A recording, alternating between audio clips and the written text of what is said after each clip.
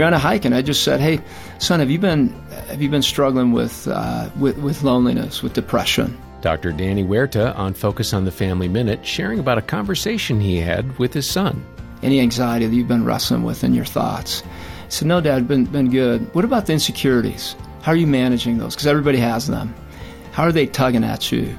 And we got into a great discussion about insecurity and what that means, and his fears, and the fact that everyone is carrying these things underneath the surface. Some people seem okay on the surface, but you go a little deeper, and sometimes you run into other people's behaviors, and we were talking about that. Whose behaviors do you think you've run into that has thrown you off? Because you're having a hard time with how they came at you. What do you think's going on underneath them that you need to understand rather than react to?